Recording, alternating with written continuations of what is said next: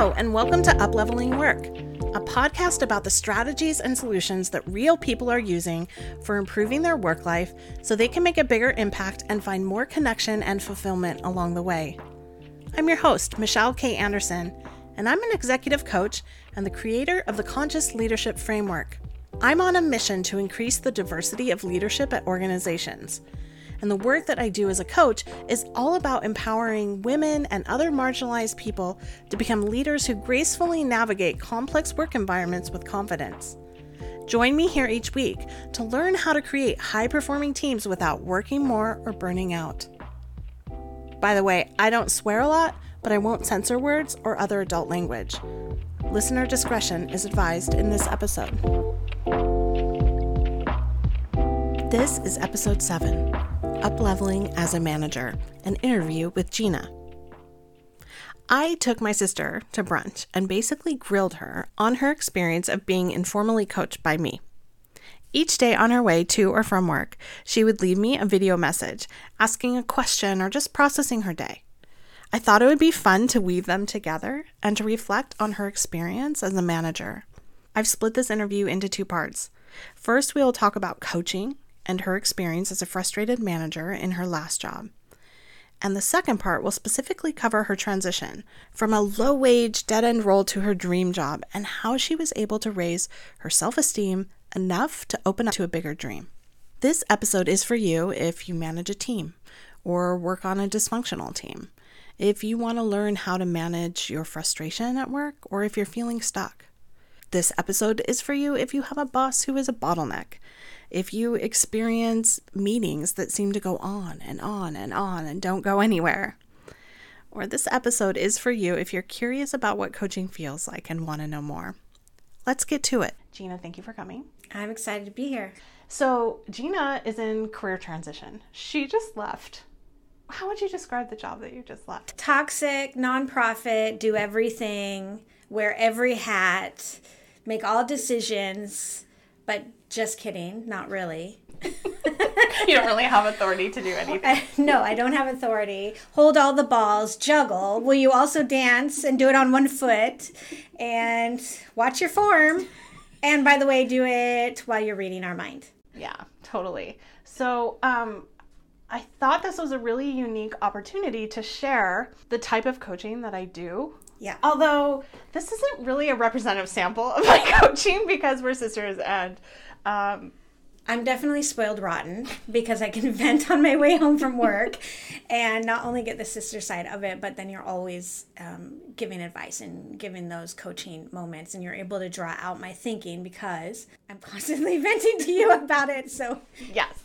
So the format is Jeanna and I talk on Marco Polo. Yes. So the cool thing about Marco Polo is I can save the videos when we're talking about work stuff or when I give like really beautiful advice. Yes. I want to remember. Which is often.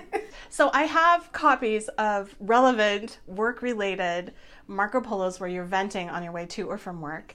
And I thought it could be kind of fun now that you've left this job to reflect on your experience there and kind of laugh at the realness of this and think about like what you learned and how you'll approach the next job differently. Absolutely. I'm excited. Definitely bring some entertainment to the up-leveling work because it doesn't really feel like work when you're talking through, right? Because you're just talking through the problem or the issue at hand. But when you're consistently doing this and we have access to this type of thought process review, it's just a natural process to look back and to see these. I mean, they still feel so real to me, right? I remember those moments and the frustration, but to be able to just step out of it and look at it from a more high-functioning, okay, bring your eyes up and really what's the problem?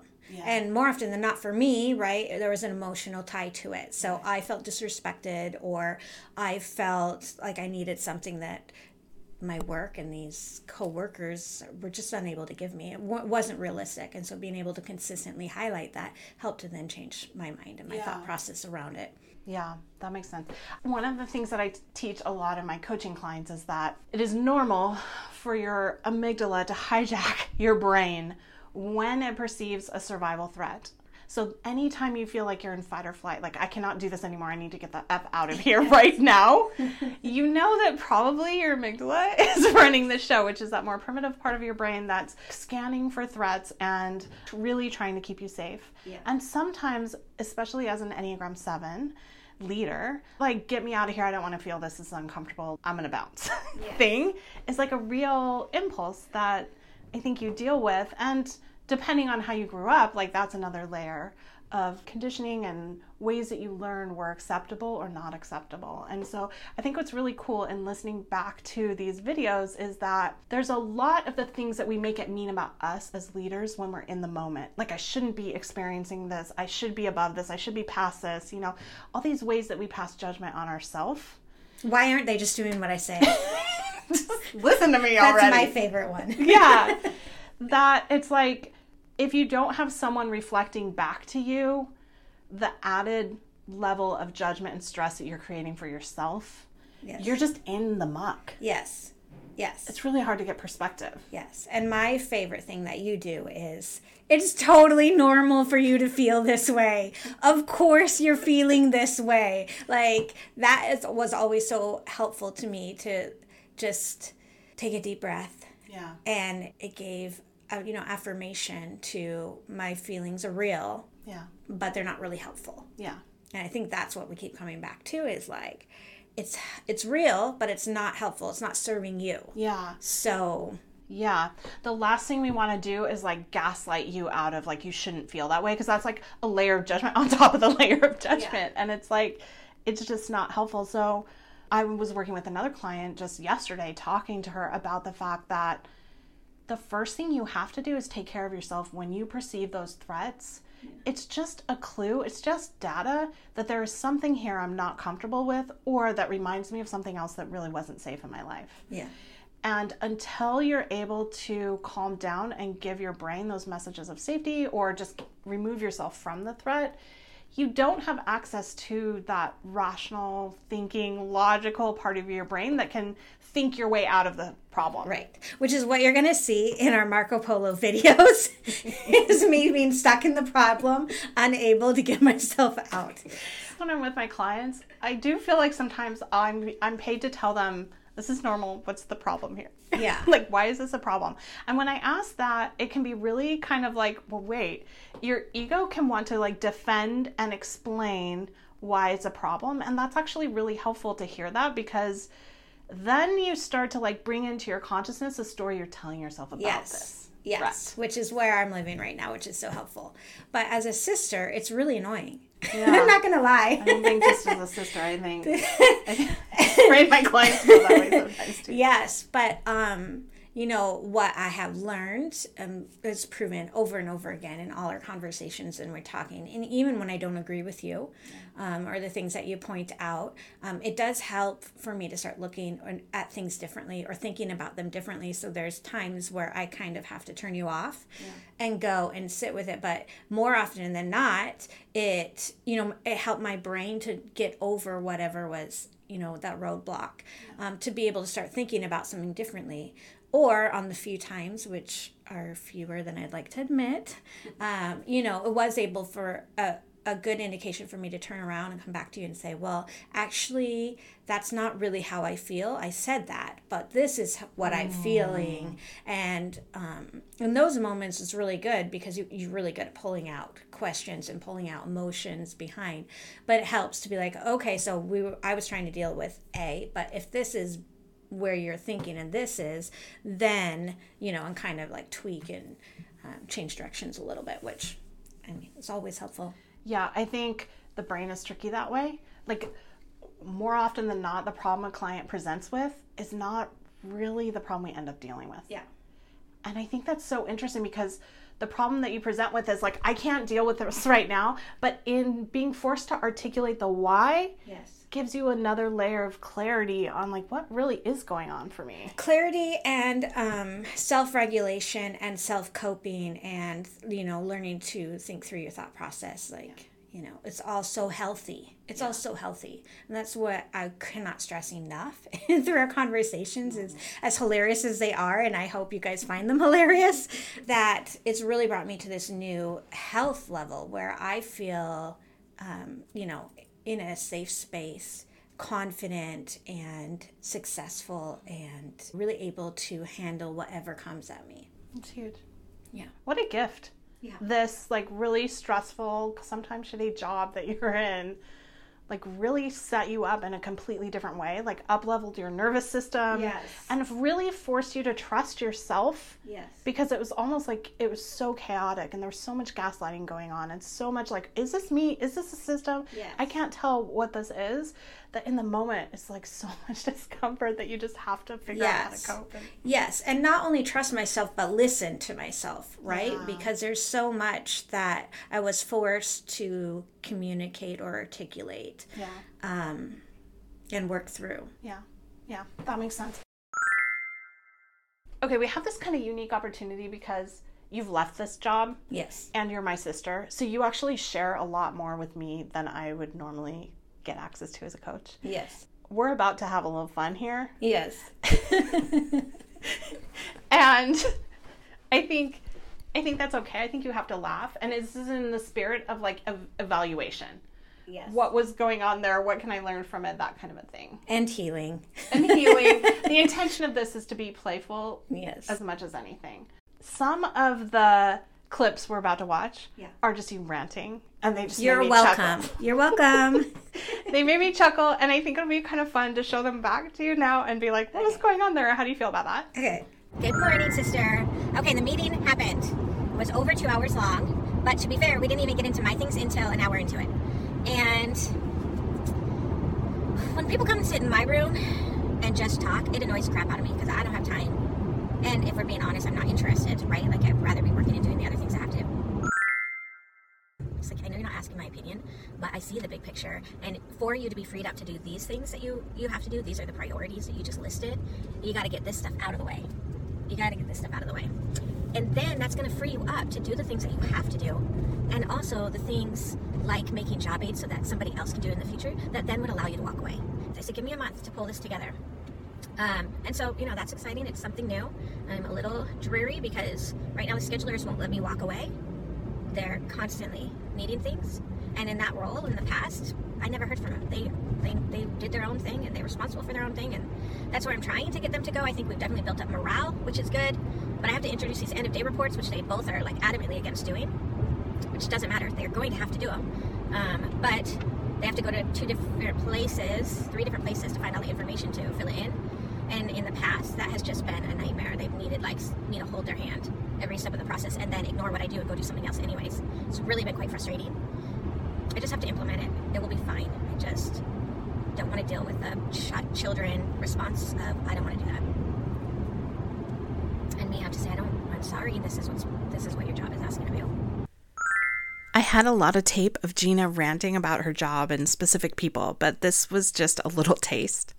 In my response, I was trying to explain to her that this is normal. Part of the work of managing a large team is making space for people to vent. And that you want to be careful not to blame people and make them wrong. And just to make sure that you're asking questions about the systems and the processes and the environment that's getting this particular result. Here are some snippets of what I shared with her. To the extent that you can tell yourself this is totally normal, this is par for the course, we're right on track here, this is just what people do, and these are just how brains work. These are human brains at a different point in their developmental journey, and we're all doing the best we can. Those thoughts are going to help you better. So I would definitely put some constraints around your availability to listen to this stuff, and you can shut it down. You don't have to listen to everything, but if you plan for an hour or two of your day to be spent checking in with people or having these kinds of conversations, then you're not going to think it's a waste of your time because you're investing in their mental well-being and this is what they need right now. And it sucks because it doesn't feel productive, but it actually is part of the job of a manager. It's listening to people bitch and moan and trying to discern what's personality, what's systemic, what is worth fixing, what isn't worth fixing, and how to encourage someone where they're at. Because most people just need to be seen and heard. And even if that's the only thing you're doing, it's not a waste of time. This is the stuff that builds trust. The more you can say, give them a sense of I see you, and or just hold people accountable. Just keep encouraging them to think for themselves, to think bigger, to like practice their own mental flexibility. Like, how else could we think about this? I can definitely see the need for people to just vent and for me to be seen and heard. I find it hard because usually I'm in the middle of something when they come in and I have to stop my brain power, and then I lose thought and productivity. I might return to what I was doing and I might not. And that is a source of frustration. So I need, I need to adjust my expectations. And that was very helpful, right? Like at a certain point, my job is to motivate and keep them happy. And being results driven, I'm actually really happy this week because I am able to get a lot of results and get a lot of stuff done and get them off the table. It's also where it sends me into workaholic mode because that feels so good to get things off my list and get things out the door. I was super productive today in so many levels. I am pretty much the last week though, I leave with a headache. My head hurts, I'm tired of looking at the screen, and my brain hurts from thinking. I just want to pause and say that if you are experiencing physical signs of stress at work, headaches, back or neck pain, etc., your body is sending you messages that you want to decode. Often we overlook or push through physical symptoms, and that sends a message to your body that this isn't going to be heard, which can increase the intensity on what you're feeling. Often we overlook or push through physical symptoms that are sending a message from your body that it can get afraid isn't going to be heard. And this increases the intensity on what you're feeling. When I'm coaching clients, it is easy for them to stay in an intellectual headspace. Sometimes we work on processing uncomfortable emotions, but tuning into your body is equally important.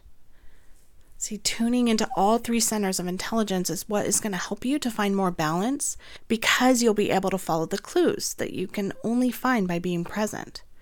These were early signs to Jeanna that it was time to advocate for herself and to ask for what she needed.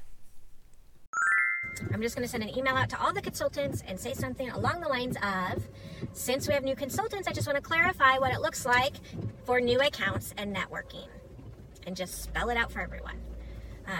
So the annoying thing is then she calls me with this new account, so proud of herself. She put it on the calendar, then she asks me, Oh, is it's so there real. anything you can do? I tried to contact the other consultant. And I had to sit there in the awkward and say, no, there's nothing I can do. We just talked about this in the meeting yesterday. It's a whole big event. They've already done flyers with every business around is participating. It's the biggest thing we do. You can see how much better I feel just getting it out. There's something about role playing. Oh, my measly little drive. But I think that feeling of like, is this really what I'm dealing with? Yes. Like, what was going on in that moment? And did this persist? I mean, this is in January. Yes. No, because my email to everybody made it very clear that this is unacceptable in the future and that this is how we process that. But in the meantime, right, we had so much movement among consultants and they were helping each other out and covering territories as we were hiring new people. And so there was this level of what can I get away with? Right. I think one of the things about this job is that you were hired as a consultant and then you just blew everybody out of the water. Yes. And they promoted you like pretty much right away. Yeah, within 6 months. And you're like, this is great. I know this. I can make this happen. Inside out. Right. And then you like come up against the reality of like, there are a lot of people just phoning it in. That people don't know how to function and just not having that same integrity and motivation. Right? Because in this role, it's so much is self-guided. And so you need to go hit the streets and drum up the business. It's sales. Yeah. That doesn't come easy to people. No. And you were dealing with a bonus structure that wasn't actually incentivizing work. No, it was giving them a bonus if they do the bare minimum. Right. You know? Yeah. And you were dealing with the people being used to getting away with... Right. You know, and it being enough because right. Nobody was holding them accountable or knowing what to do. Right. Well, it was post-COVID, right? And so they actually weren't able to meet their goals because we didn't have the staff to support putting drives on the calendar in this instance. Yeah, and so as long as they as long as there was anything else outside circumstances that prevented them from reaching their goals, then they would get a default bonus, a quite high, quite large one at that. So they were used to this. I mean, we're talking 14 months. We're talking almost a year and a half of these free bonuses, these freebies. I don't have to work. Right, which incentivizes people to find a good excuse to not do. Right. And that's what we saw coming out of it. That even though we were staffed, then it was, well, I wasn't sure. And, you know, all these excuses. And that were just frustrating because we had meetings upon meetings, letting them know what was happening, letting them know change was coming, then change was coming. They still weren't moving. So, yeah, it was very frustrating. And once you cleaned up the bonus structure, yes, which I'm sure was not popular, no, did you find that the incentives were effective in helping people get motivating? Sometimes it's like people, there's like integrity and or character things that you're dealing with. Sometimes it's capacity, like a lack of creativity, or they don't even know what to do, strategy or how. Yes, which is baffling to me because it's literally what I taught and trained on. And so there's no reason for you to say I don't know how or it's not working because again, I started out in this role. I know it does work. I know what it takes and it's not a lot. It was not hard. And so what I found was that was actually 50-50. That there were personality types that were like, oh, things are changing. I've got to change with it. And so they kicked into high gear and made those adjustments. And 2 of them chose not to. Right. And so then it became this battle against just getting you to do any work. Right.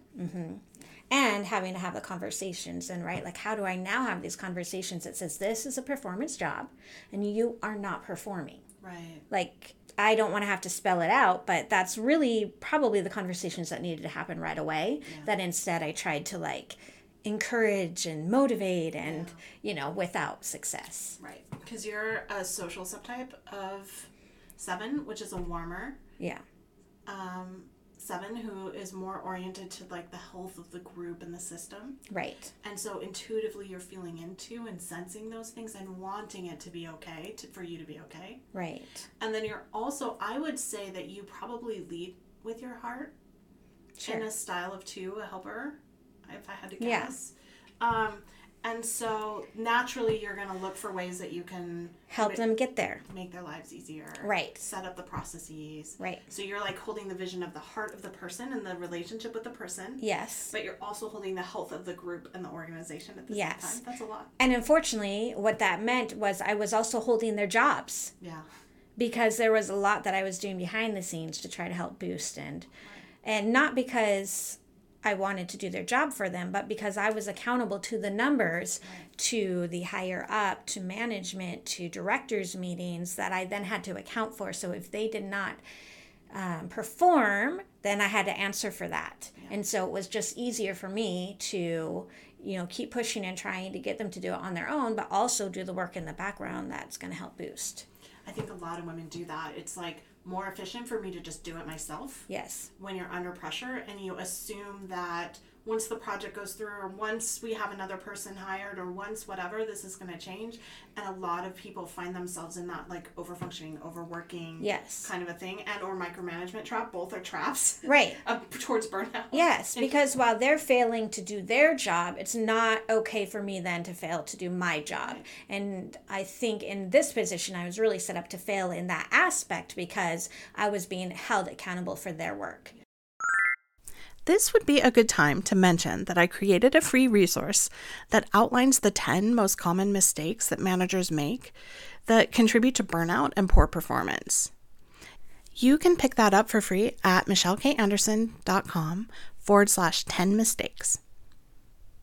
Now, in my response to her previous rant, I warned her about watching for signs of contempt that might be coming from her. As a manager, this is a big red flag to be aware of to make sure that you are helping things go in the right direction. In the show notes, I'll include a link to a video that talks a little bit more about this from the Gottman Institute. What you have to watch out for is contempt, because that is a really toxic communication. It's one of the 4 horsemen that Gottman explains as like failures of relationships. Contempt, like you're on the board of contempt the way you're talking about these people. And if any of that comes out, it probably comes out as condescension or criticism. But if it comes as contempt, it's creating a whole nother problem that's under the surface, unconsciously, resistance, rebellious, laziness, whatever. So just like check in with yourself, take a deep breath before you have these conversations, go for a walk, whatever you need to do. But like literally build time in to your day to do your job. In the next clip, we were talking about process and creating standard operating procedures, or what she calls job aids. The intention being to help reduce meeting time and avoid needless mistakes, because she was getting increasingly resentful. Good idea of putting the policy in. I actually have a binder that I've made for the consultants, and my frustration is they're not even using it. They keep making these stupid errors that they should know better. And I'm doing crap nobody did for me as a consultant. I had to figure it out. Nobody made me little cheat sheets of when things were due, and nobody checked over my calendar to make sure I did a good job. Nobody checked in to make sure I was getting my bonuses. Nobody checked in when things were canceled. Things were just canceled. It wasn't like, oh, let's look what all the consultants are doing so that it's fairly distributed. Like, I am so for them. So I think like that's what frustrates me when they're like lazy or don't want to do the job, is like, do you have any idea what I'm doing for you? Like, I didn't get any of this stuff. And you're going to miss me when I'm gone. But I can see how that mindset isn't helping me. Well, the other thing I can see is that me doing all this extra work isn't helping them. Like, what's the point? They're not referring to the job aids that I've made that tell them step by step how to do something. And I have a list of things I need to address in emails with them that already has 3 major things I have to deal with that I have talked with them over and over again. So, yes, my brain has not shut off. It's super annoying, constantly with this best practices and what should I have done and what pissed them off, and this is a completely frustrating place to be. Like, if 90% of my work has to go through, it's my only thing, everything goes through, but unavailable to me, and every time I go to desk, I have 6 to 10 things that I need direction or approval on. It's getting increasingly frustrating because I'm in the space of waiting zones. So I can definitely see the need to like expand like who I go to, but I did that yesterday and that's not good practice. So I don't know. I need to just let it go, and I've tried so hard to do different things, and my brain just keeps coming back and replaying this stupid situation. Here's the thing. I have not been invited into the directors. I should be. I'm running a department, making all the marketing materials, making all the website decisions. Do you think I've done one bit of work on this? No. So I'm doing all the work, but I'm not included in the directors' meetings, where probably the exposure that you're looking for. And if my boss says there needs to be a meeting with finance and whatever, all those people are in directors' meetings. So which I'm not invited to. So if I've only been given direct access to Rachel, then is the only space that I've been in. So I can see that need to expand, but if I'm not invited in, like, does that expand? You know what I mean? That's the question.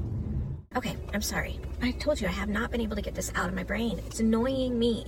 I'm trying to let it go. I try to put worship music on and like shift focus, and it just is not happening. Really frustrating. Okay. There's this thing that you experienced in this job that a lot of people experience, that is like, there's a bottleneck. My boss is being a bottleneck. Yeah.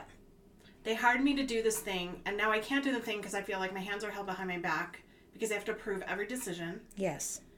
And they're not available for that. Not available. But they're increasing the pressure on me to produce. Yes. And they're the reason I can't produce. Yes. So what do I do? Yes.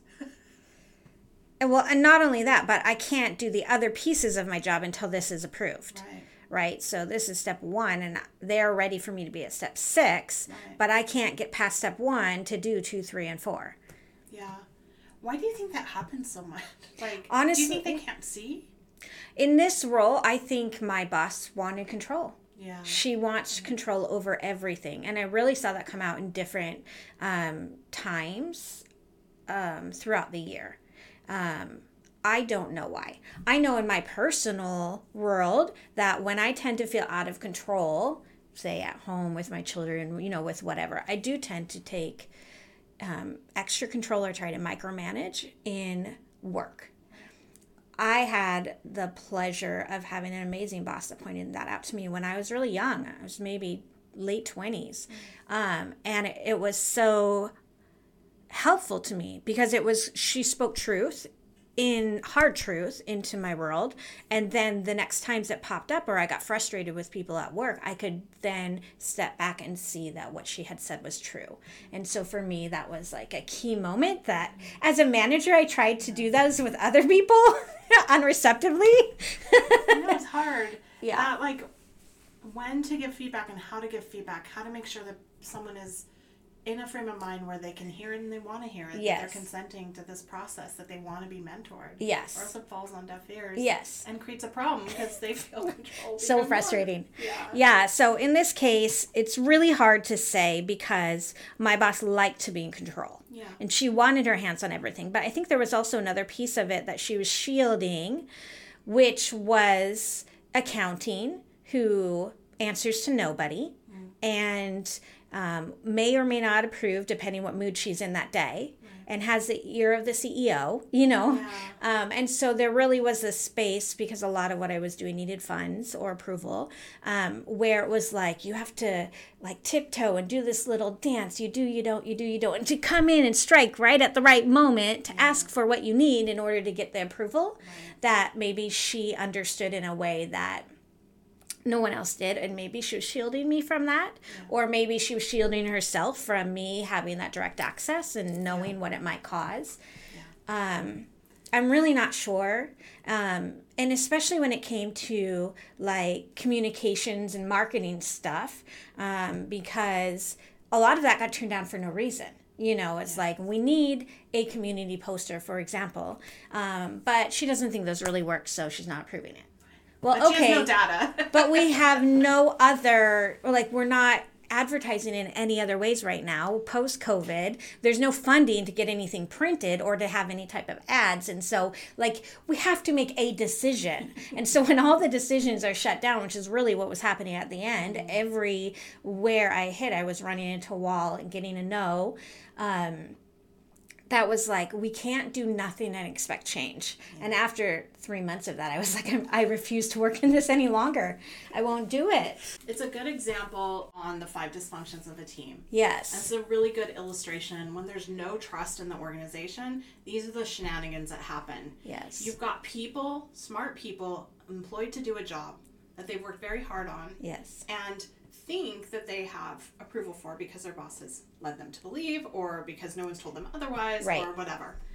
And when there are opportunities, when their project is at risk, and they have an opportunity to step up and make it happen, Yes.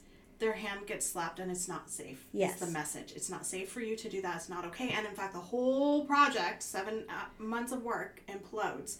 And then we wonder why we're not effective as a team. Yes. And we increase the sales goals. Yes. And then you don't perform crack the whip. Because you can't. Right. And in this case, not only did they increase sales goals without data, without a plan, without any more resources, any more people or whatever. Yeah. We're just going to like go faster Right. and start screaming at people.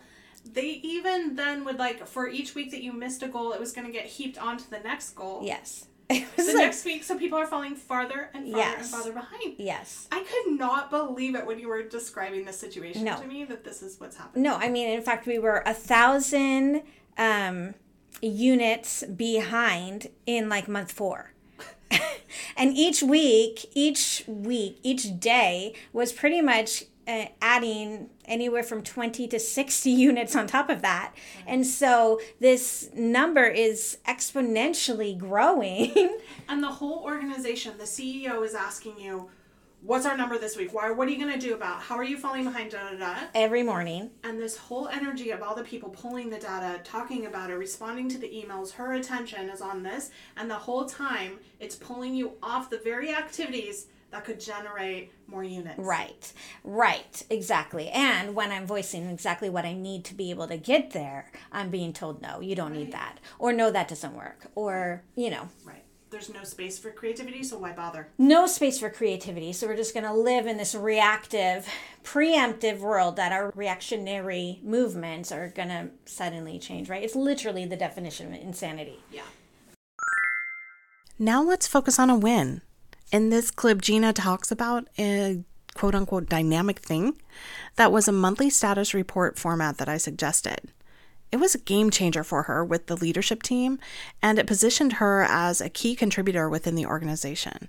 If you want to know more about that report, you can check out the free document I created for you in the show notes. Go to uplevelingwork.com/7 to get a copy of the template. Okay, sister, you're not going to believe this. Hope you're not dreading my Marco Polos. I had a really great day, super productive, super positive. We had our meeting, which usually I dread going into, but today I was pumped. I was so productive, and I worked through your dynamic thing, and that just made me feel empowered, honestly. I reached out to the other two managers that are kind of at my level and said, hey, how do you guys feel about meeting monthly? I was like, every other week we meet as a leadership meeting between collections and donor resources, but it is all collections. Like, there is nothing ever covered in donor resources at all. So it's just not beneficial, kind of a waste of my time, but I think she wants us in the loop on things, and I kind of fought to get into that room. Now I'm regretting it. So anywho, they were both totally down for it. I sent them that monthly status update, and they were really impressed and were like, yes. So that felt good, and it just really felt like I had my aces in the places, right? Like, I felt empowered, I felt clear vision, I just felt like I've got my crap together. I'm a boss woman is what I felt like today. And I got a lot of really positive feedback in the meeting. Well, positive participation in the meeting. So that felt really good. Okay, I want to pull out the monthly status report because that felt like a game changer. Like, it really changed the dynamic for you and how you felt and how you showed up at work. Yes. This was a PDF that you had resourced me with that asked me a lot of questions about, like, what my goals are and what are my priorities this week, what projects are on the table. It really encouraged me to be very specific with what work is being done, and so I was able to name a project, for example, and who's working on what. And this was a rolling document, shared document that we worked on together. And so then each week when we met, it became what's the status update, and keep things moving. And so for me, that was huge, because in this time where this was the time where I had kind of decided I'm done, like, I'm out the door. But it helped, like you were saying earlier, where everything's in your head and it feels vague and it's very hard to pin down. This document allowed me to put everything on paper and to be able to see what I had done. Like, it was very rewarding in that I could see what I had done. But then also just as a space saver, because what I had noticed is so often we had done work once, twice, 3 times, 4 times as people ask us for the information because we didn't remember it or whatever, and so we went and go get the information again. And so this became a space saver where all the information was always put on this. So for example, with bids, if we're sourcing out something we want to buy, one of the questions on there has said, lessons I've learned, and I had learned that they want a minimum of 3 quotes, and that as we present anything for funding, to have those with them. And that was a lesson learned the hard way. In this case, it served us really well, because anytime we were sourcing out something, we'd put our 3 bids in, and we'd have them right there in the document, save it, whatever. And so when someone else said, oh, yeah, I want to bring this project back to the table, I need you to go get bids. And it was like, I could pull up the document, copy, and paste it in because we'd already done the work. Yeah. And so this really started to help streamline and help set common practices. Right. This is one of the things that I do either when we have a culture of meetings that don't seem to be going anywhere, yes, where I feel like I'm saying the same things to either the same people or different people, yes, over and over, get asked the same types of things. It's like a department landing page, dashboard, kind of what are our priorities, what are the key metrics, where are we at, status updates. Because as we were talking about at brunch, this is a skill you'll bring to your next job, right, too, is like this idea, this discernment between what is a meeting really for? Because it's a common complaint a lot of people come with. It's like, oh, we seem to have like sometimes 2-3 hour meetings as a leadership team, and they feel like we're getting anywhere, kind of a thing. And it's like, that's because meetings are meant for discussions. What questions are driving our meetings is a way to think about a meeting. If you don't have a good question you want to resolve or get more information on, or, whatever, then you may not meet a meeting. If it's a one-way information sharing, a memo, a pre-recorded video that's available and sent via email or whatever, where people can consume the information asynchronously on their own time when they can be fully present, because having to sit through a meeting where 60 to 90% of it doesn't apply to you is like mind-numbing and a complete waste of time for people. I just think we have so many good tools now for asynchronous information sharing that more and more companies should be using them in order to get stuff done. Absolutely. Couldn't agree more. Yeah. The rose-colored glasses are off. Like, I see for what she is, and so it just annoys me. I'm trying to reset the story that I tell myself instead of the pressure is too intense and I shouldn't have to answer to all these people that are coming at me. And it's not even their job to tell me these things and ask for clarification because they want to know sooner than later. Which is frustrating. It's like, just wait, I have 2 days, leave me alone. I have 2 more days before I have to tell you that. To reframe it as in I am leaving and everybody's trying to have whatever they need to be prepared and ready before I go. And that's my heart for them as well. So if that's my heart, I need to reframe the frustration and the indignation, because that's why I really feel like every request is like, this is so annoying. Yeah, so I'm trying to reset and reframe. I mean, literally woke up just dreading everything I have to do and all the conversations I have to have. I have an interview and a meeting today. Why I'm in this communication meeting when I'm out the door, I don't know. Okay, there's 2 things I want to talk about in this clip. One is the dread, which comes up again. There's a good clip here at the end. But the shoulds and the judgment is like oozing out of me. It's ugly. It's ugly. I do not like it. I do not like it. So that's where I'm at, trying to reset, especially when you wake up just already dreading the day. It's just trying to reset and get in a good space. So okay, so just kind of, I'm so judgy and I don't like what I see. Yes. But this is different. It feels like the energy of this clip, it's like more self-aware and like you're allowing the judginess to be there instead of resisting it and beating yourself up too much. I mean, there's a little bit of self-judgment there, but that's not the main vibe of this clip anymore. Yeah. And it felt like, whoa, you've come a long way even in 6 months. Do you see that? Or when you watch this, what do you see? I don't know. I was fed up. Yeah. I was fed up and I was done. And the fact what they were choosing to come in the last 2 days with was ridiculous. Yeah. So, yeah. You're just mainly tired. And like, I think in a way too, it's like, look out. You know what I mean? Like, these are not the questions to be asking at this time, and you all are screwed. Yes, it was perspective, the value of perspective being 2 days out. Yes. And knowing this is not what we're doing. Okay, but there's this other thing that you do in other clips too. Yes.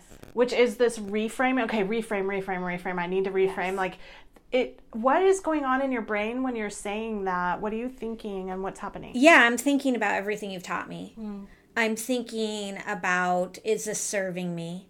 I'm thinking about, what is the story I'm telling myself, right? Like, so because I'm living in the emotion.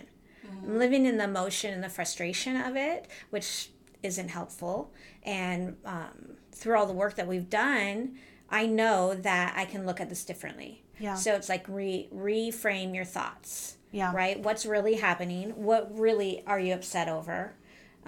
Is it valid or not? Because we've done a lot of work around that. Like, okay, I get that you feel that way, but like these are legit valid things that you just have to deal with sometimes. And other times it's actually, you're right. You get to decide whether you're going to let this in or not. Your boundary needs to be set here, you know? And a lot of times I think, you know, more often than not, that's with myself, right? What's my boundary, or, right, my rut of thinking that doesn't serve me well. So, especially towards the end, I feel like I started saying a lot in this realm because it was so intense. But we started to say that a lot towards the end. The story I'm telling myself is, especially with the people who are coming in, right? Because if I want to leave well and they're trying to get the information so that they can hit the ground running when I'm gone, then the frustration isn't valid. Even though it is frustrating, It's not but helpful. right, it's not helpful, right? Because all of this has to take place in order for me to leave well. I think you can get that perspective when you have the emotional intelligence of being able to see it from their perspective. There's compassion for that. They're starting to have to do the work themselves. Right. They're starting to see how much is being left. Right. And understanding the value that was there that I hoped they would see all along. Right. And I think in this case, it's with a specific person that often triggered me. Yeah. Right. And so we had done a lot of work around this person because actually I think we're quite similar. That's the worst. It is the worst, especially when you're dealing with women and how they're treating you and what's stopping your job or impeding or getting in the way of, you know, and I, even as I look back, I feel like I was that for this person, but I don't even know why, you know, and so something to dig into, I guess, a little bit. I wanted to look at some of these clips where you're reframing, where you're talking about reframing in real time. Basically, your frustration, your indignation in this case, the being so annoyed. Reframing is a defense mechanism of the 7. Did you know that? No. What? It's not a defense mechanism. It is not a defense mechanism. I am doing the work you told me to do. Nobody's being defensive here. I want to distinguish the defense mechanism from what you're describing a little bit. Okay. But know that this actually is a superpower of the 7. Woohoo! In that a 7, when ego is running the show, when you're operating on in an unconscious kind of automatic habitual space, a 7 will defend themselves by reframing a situation and looking at the silver lining. Well, at least this. Oh, yes, I'm good at that. And in the moment, it's like they can see that silver lining where it's like they don't even acknowledge the other part of it. Like it doesn't exist to them. That's the power of the 7 brain. But what we're doing here from like a cognitive behavioral standpoint that I think is the practice that you're trying to do here is to make your thinking visible to yourself and practice mental flexibility of what else could I be thinking here? Yes. And how are my thoughts driving my feelings in this case? Yes. Where do I have options? Yes. If I want to feel a different way, what would I need to be thinking? Yes, that's huge. Yes, that's what you're I'm doing. doing. Yeah. Yeah. That's what I thought. And I just wanted to make that distinction because some people who have studied the Enneagram might come in and say, oh, you're operating on automatic, you're reframing, you're conscious, we're just watching you jump out of it. And I'm like, no, this is different than that. That reframe is happening in the background without you even realizing. You just jump to like, where's the party? I don't like this. This is painful. I'm not doing this anymore. Or, you know, I've got better things to do here. But we are watching you in these videos sit in a level of discomfort. Oh, yes. That I'm not sure you would normally process in this way if we hadn't created a container for you to do that. Yes. And be in a space where I have to continue to show up. I think, you know, a lot of my past work, I could just show up, right? Even as I was training or running operations or, you know what I mean, managing people on different levels. I could just show up. You know, you could shake off the day and not think about it again. But this role, this position that I was in required me to continue to show up and to continue to hold the container for everyone else. And so not only did I have to function within it consistently, but I was navigating, like, how do I work through these obstacles that keep showing up? Yeah. And I think that there was a space that I was tired. I didn't know how to keep doing it. And yet this is my job. And at this time we hadn't really started, you know, exploring elsewhere. So it was like, how do I be okay in it? Right. How do I be okay? How do I be okay? Yeah. I think a big part of coaching, I know I've probably said that like 6 times, but a big part of coaching is just not feeling alone in the muck of what is going on for you. Yeah, absolutely. Like having someone sit with you and be like, yeah, I see you. This is intense. Yeah. It's not always going to feel this way. Let's discern the ways in which you are contributing to this. What is optional? What do we have agency or power or authority over? Yes. Where can we shift? But also allowing you to feel the way you feel is part of that process through to the other side. Yes. And I would say that it started with how do I do this? Yeah. Help me out of this situation. Yeah. Right? Because I do think that that's a natural starting point. Yeah, totally. And the more that we reflected and looked at the thought processes, the more that changed. Yeah. Going back to Jeanna's last series of clips that we played, I said I also wanted to talk about this idea of dread. And one of the things that we coached on a lot was this idea that dread is not so much an emotion as a thought process. It's not that it's not an emotion, it's just that it's a really big clue that when this emotion of dread shows up, that you've got a thought process or a story or a tape running that is driving that particular emotion. And I shared that if she could listen for that story, she could start to shift everything. And over a couple of months, we got to the point where dread was this early warning sign to help her see where she had agency to shift things. And as she started to tell a different story or practice some mental flexibility about what this could mean or interpreting the circumstances in front of her, she started to feel more empowered instead of defeated. How cool is that? The other thing that I really appreciated was dread. You told me that dread is not an emotion, it's a thought process. And that was huge for me, because it helped me realize my role in it and how to change it. Shifting gears a little bit, our whole conversation got me thinking more broadly about coaching. Some of the clips reflected things back to me that I would do differently. Okay.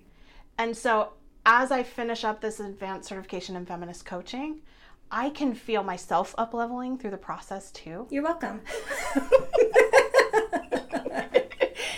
And now I can see more clearly that level of conditioning that women experience. Okay. So I can tell you that's normal, that's how a brain works. Mm-hmm. But there's this other thing, because we were raised in a conservative Christian environment in the United States at this point in history. Right. It's just like the messages you receive in the water around what it means to be a good person or what success looks like and stuff like that.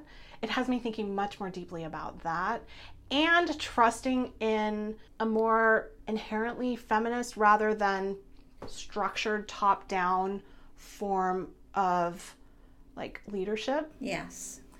Both at work and in a coaching relationship. Yes. Because sometimes, often, all the time, actually, people come to me because they want an answer to a problem, they want relief. So they come to a session and they're like, here's my problem, tell me what to do. Yes. And the capacity building as a coach that I'm really interested in doing is helping you build the capacity Yes. to see things more clearly. Yes. Coach yourself through the emotional regulation pieces. Yes. And learn how to make decisions you're really happy with and can live with. Yes. And that all comes from a place of like up-leveling your self-worth, your self-esteem. Yes. Which only comes from doing the work. That's right. So if there's nothing else that I'm saying, it's just trust the process. Because it really does work. Just having someone there helping you see things clearly or see your thought processes or see your emotions, drag out your emotions or why does it really bother you? Yeah. Yeah. Just bringing that stuff to your consciousness and the surface. Yes. And it does take time. That's the other thing. These clips go back to November of 2022. And so the coaching that happened is, almost over a full year. Yeah. And I just pulled these because it was like the most acute. Like it just kept getting worse and yes, worse. This is an intense time. Trust me, we've been doing this work a lot longer than this. But it can be hard at first when you think about committing to a coaching relationship over long. Like, what are we even going to talk about? I want relief right now. Like, the reality is that we can set a strategy, like with time management or the goal setting stuff that we were kind of doing.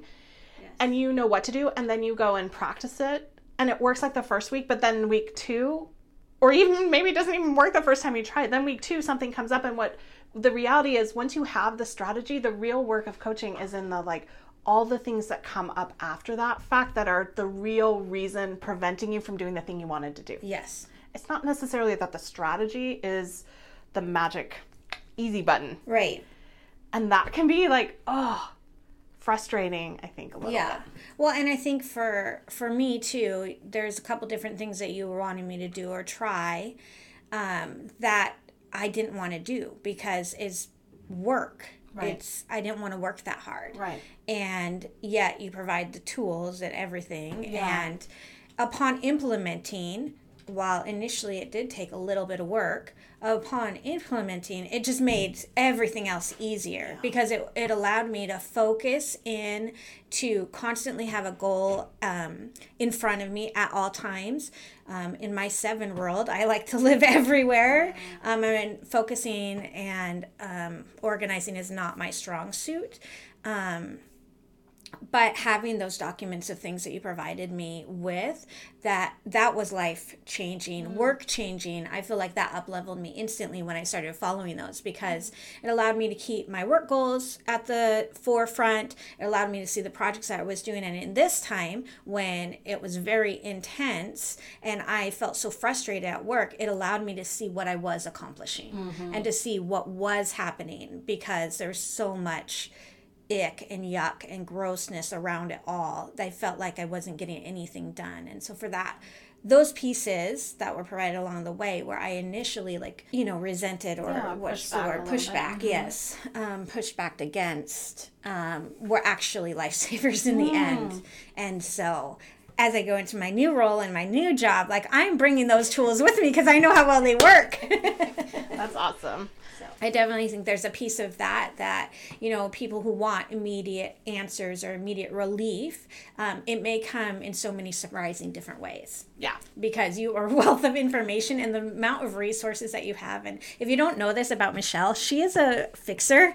She wants to fix the problem for you. And so she'll provide you with all these tools. And then she'll go home and spend 7 hours, creating this tool that helps you learn how to do it, and I do think part of that is sister world. I have the privilege of that, but you are naturally like that in everything you do. All my clients, yes. Really. Like the thing about, and the reason I only take on a handful of clients at one time is because I'm all in. I'm fully invested in your corner. I'm your support person that you can rely on that can help you be an objective third party to see this more clearly. And to just gently nudge you back into have you thought about this? Yes. What if this? Can I offer this thought? Let me reflect back what you just said. Is that what you really mean? Or what's going on? Do you this reason or that kind of thing? I think the other thing at play here is that what you said there, I didn't really want to work that hard, is kind of important to acknowledge. Sometimes in a coaching relationship, you can feel like you're drinking from the fire hose because there's all this new stuff. Yes. The coach you went to is trained in for me, the Enneagram or thought work or cognitive behavioral therapy or whatever, and you're so thirsty for that thing and you want to learn, and sometimes your brain is not in a space where you can absorb it all, and that's okay. Yes. You have to trust that whatever you're gleaning right now is enough. Yes. And that over time you'll be able to revisit and practice these in a different way. And that idea of consent is so important and different in a feminist coaching relationship. Right. I want to point out, because a lot of times in traditional coaching relationships, you will subject yourself to the process or the authority of the coach that you hire. Right.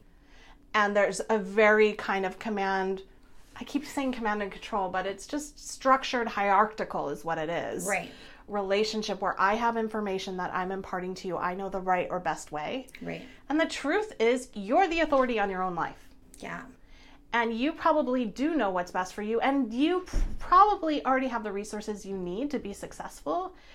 And I really feel like my job as a coach is to help you rely on things you already know and help you fill in the gaps that you've identified you need right now. Yeah. And that's really unique and fun and different and can be hard and it can be uncomfortable because it's just tell me what to do. Yes, absolutely. And I would say just even the hierarchy or the authoritative, right? It's what my generation tend to grow up in, whether it's in our family, whether it's in our church space, whether it's in the workforce. It's all hierarchical. So the way that you just said that, it's already within us. It's I get that, but I didn't know that. Right. Because I've never been given the autonomy to pick that up and take it. Right. Because your hand gets slapped, or you're told get back in line. Or, Yes. Yeah. Yes. And I would even say it came out in my own manager style because I had just always got in line, right? Fall in line, soldier. And modeled that because that's what I was taught. And so as a manager, trying to, portray that in the way that I manage with this younger generation coming up behind me who really is, screw you. I'm not listening. What you want me to do it because you said so? Like, I don't think so. And it's like, this doesn't make sense to me. Like, you fall in line. What don't you get about that? And so I would say for a lot of the manager side of it, that was really helpful was me fighting that. Right. Why won't they just get in line? Right. Right. It's when you're on the other side, like when you commit to having consensual relationships, kind of a thing with people, where there's adult to adult relationships at work, instead of adult to child or whatever. Being on the other side of like, the person doesn't give you consent, but you really want them to do this specific thing. Yes. That like requires you to be in a different headspace and have different skills for how to navigate and figure out. And for me, that looked like micromanaging. Right? I became a huge micromanager, which didn't serve anybody because it didn't help them to do their job more effectively. It coached them to come ask me for everything, which then I resented. Right. And created so much more work for you. So much more work. Yeah. And then you're like resentful, frustrated, but they don't really have the capacity they're just passive consumers of the information of the process that you've created without understanding the why or the what or the... And how did I get here? Right. Why can't they just fall in line? And then you said adult to adult relationship, and I'm like, that's not my experience. My experience is adult to a generation of do it for me, and I don't want to work that hard, and you're not paying me enough. I think there is a group of people who are not willing to settle anymore. Yeah. And or are more attuned to their own intuitive, like this doesn't feel good, and they have a different perspective around I can get another job, I deserve better or whatever. That for those of us who were raised by boomers, who were very like in line, this is what you do, you work at the same company forever, you're not entitled to joy. You work your way up. Pleasure is like pleasure is what you do at home. What's that? If you're lucky. Then you go to church and you serve, and that should be your pleasure. In some ways, and that kind of thing. It's like, it's just there's a lot of layers to it. Yes. And I think in a lot of ways this generation gets blamed, and in some ways it's not fair. But also I think there's this really beautiful thing that they're reflecting back to us that's hard to see because we don't feel like we can claim it ourselves. Oh, I would 1,000,000%. Yeah. Yeah. Before we wrap it up, I had to share one last message with you where Jeanna reflected back to me what she appreciated about coaching with me during this time. That is coaching. It's like, where's the need? What do they need addressed right now? What's going to be the most helpful? Like, what do you do with me? You address the thing that's happening right now. And within that, you remind me what my thought patterns are. You remind me my motivations, desires. You remind me about who's around me and how they fit into it and what they're feeling and what motivates them. And then you talk about, you become very objective to help me get out of the emotion, get out of whatever the problem is, and start looking at it from different ways, and then they become very manageable. Or you hand me the tools that all of a sudden make things very manageable. And even though I don't want to do the work, I'm thankful that I did because it's night and day difference. And so really that I feel like is your most valuable strength.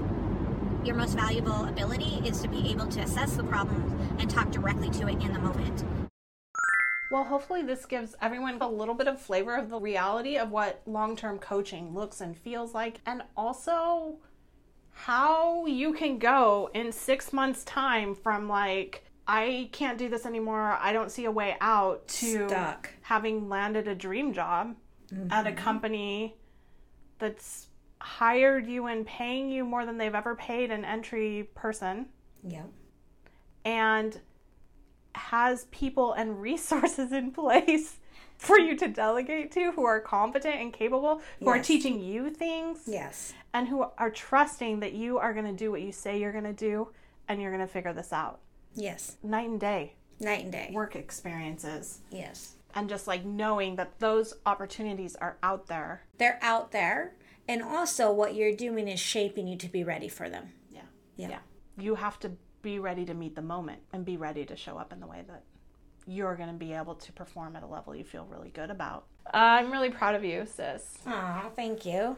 Couldn't have done it without you. Like, legit, I could not have done it without you. I know it sounds sappy, you guys, but it's true. Like, you all need a sister like Michelle. Stay tuned for part 2 next week. This is where we're going to explore her recent career transition, how she opened up to a bigger dream, the highs and lows of the job application process, and what it's like in her new role now that she has the gift of perspective that comes from being in a different situation. I'll see you next week. Thank you for joining me on this episode of Upleveling Work. To view the complete show notes and all the links mentioned in today's episode, visit uplevelingwork.com. That's where you can search by the episode number in order to find the transcripts and any downloads or resources mentioned in the podcast. That's also where you can find my 10 Mistakes Managers Make ebook, which explains the most common mistakes managers tend to fall into. My intention is to save you the wasted time and energy that these failed solutions cost you. That way you can become a more effective leader while playing to your natural strengths. Before you go, make sure you subscribe to the podcast so you can receive new episodes right as they're released. And if you're enjoying the podcast, I'd love to ask you to leave a review in Apple Podcasts. Reviews are one of the major ways new podcasts get noticed, and it would really make a difference if you could take a minute to write a review. Thank you for joining me, Michelle K. Anderson, on this episode of Upleveling Work. I'll see you next time. Because that's the way, I like it. Okay. I was just telling Jason I promised you fun, and we got to get to it. Are you kidding? Okay. I'm having a blast. Where were we at? We're still talking about me.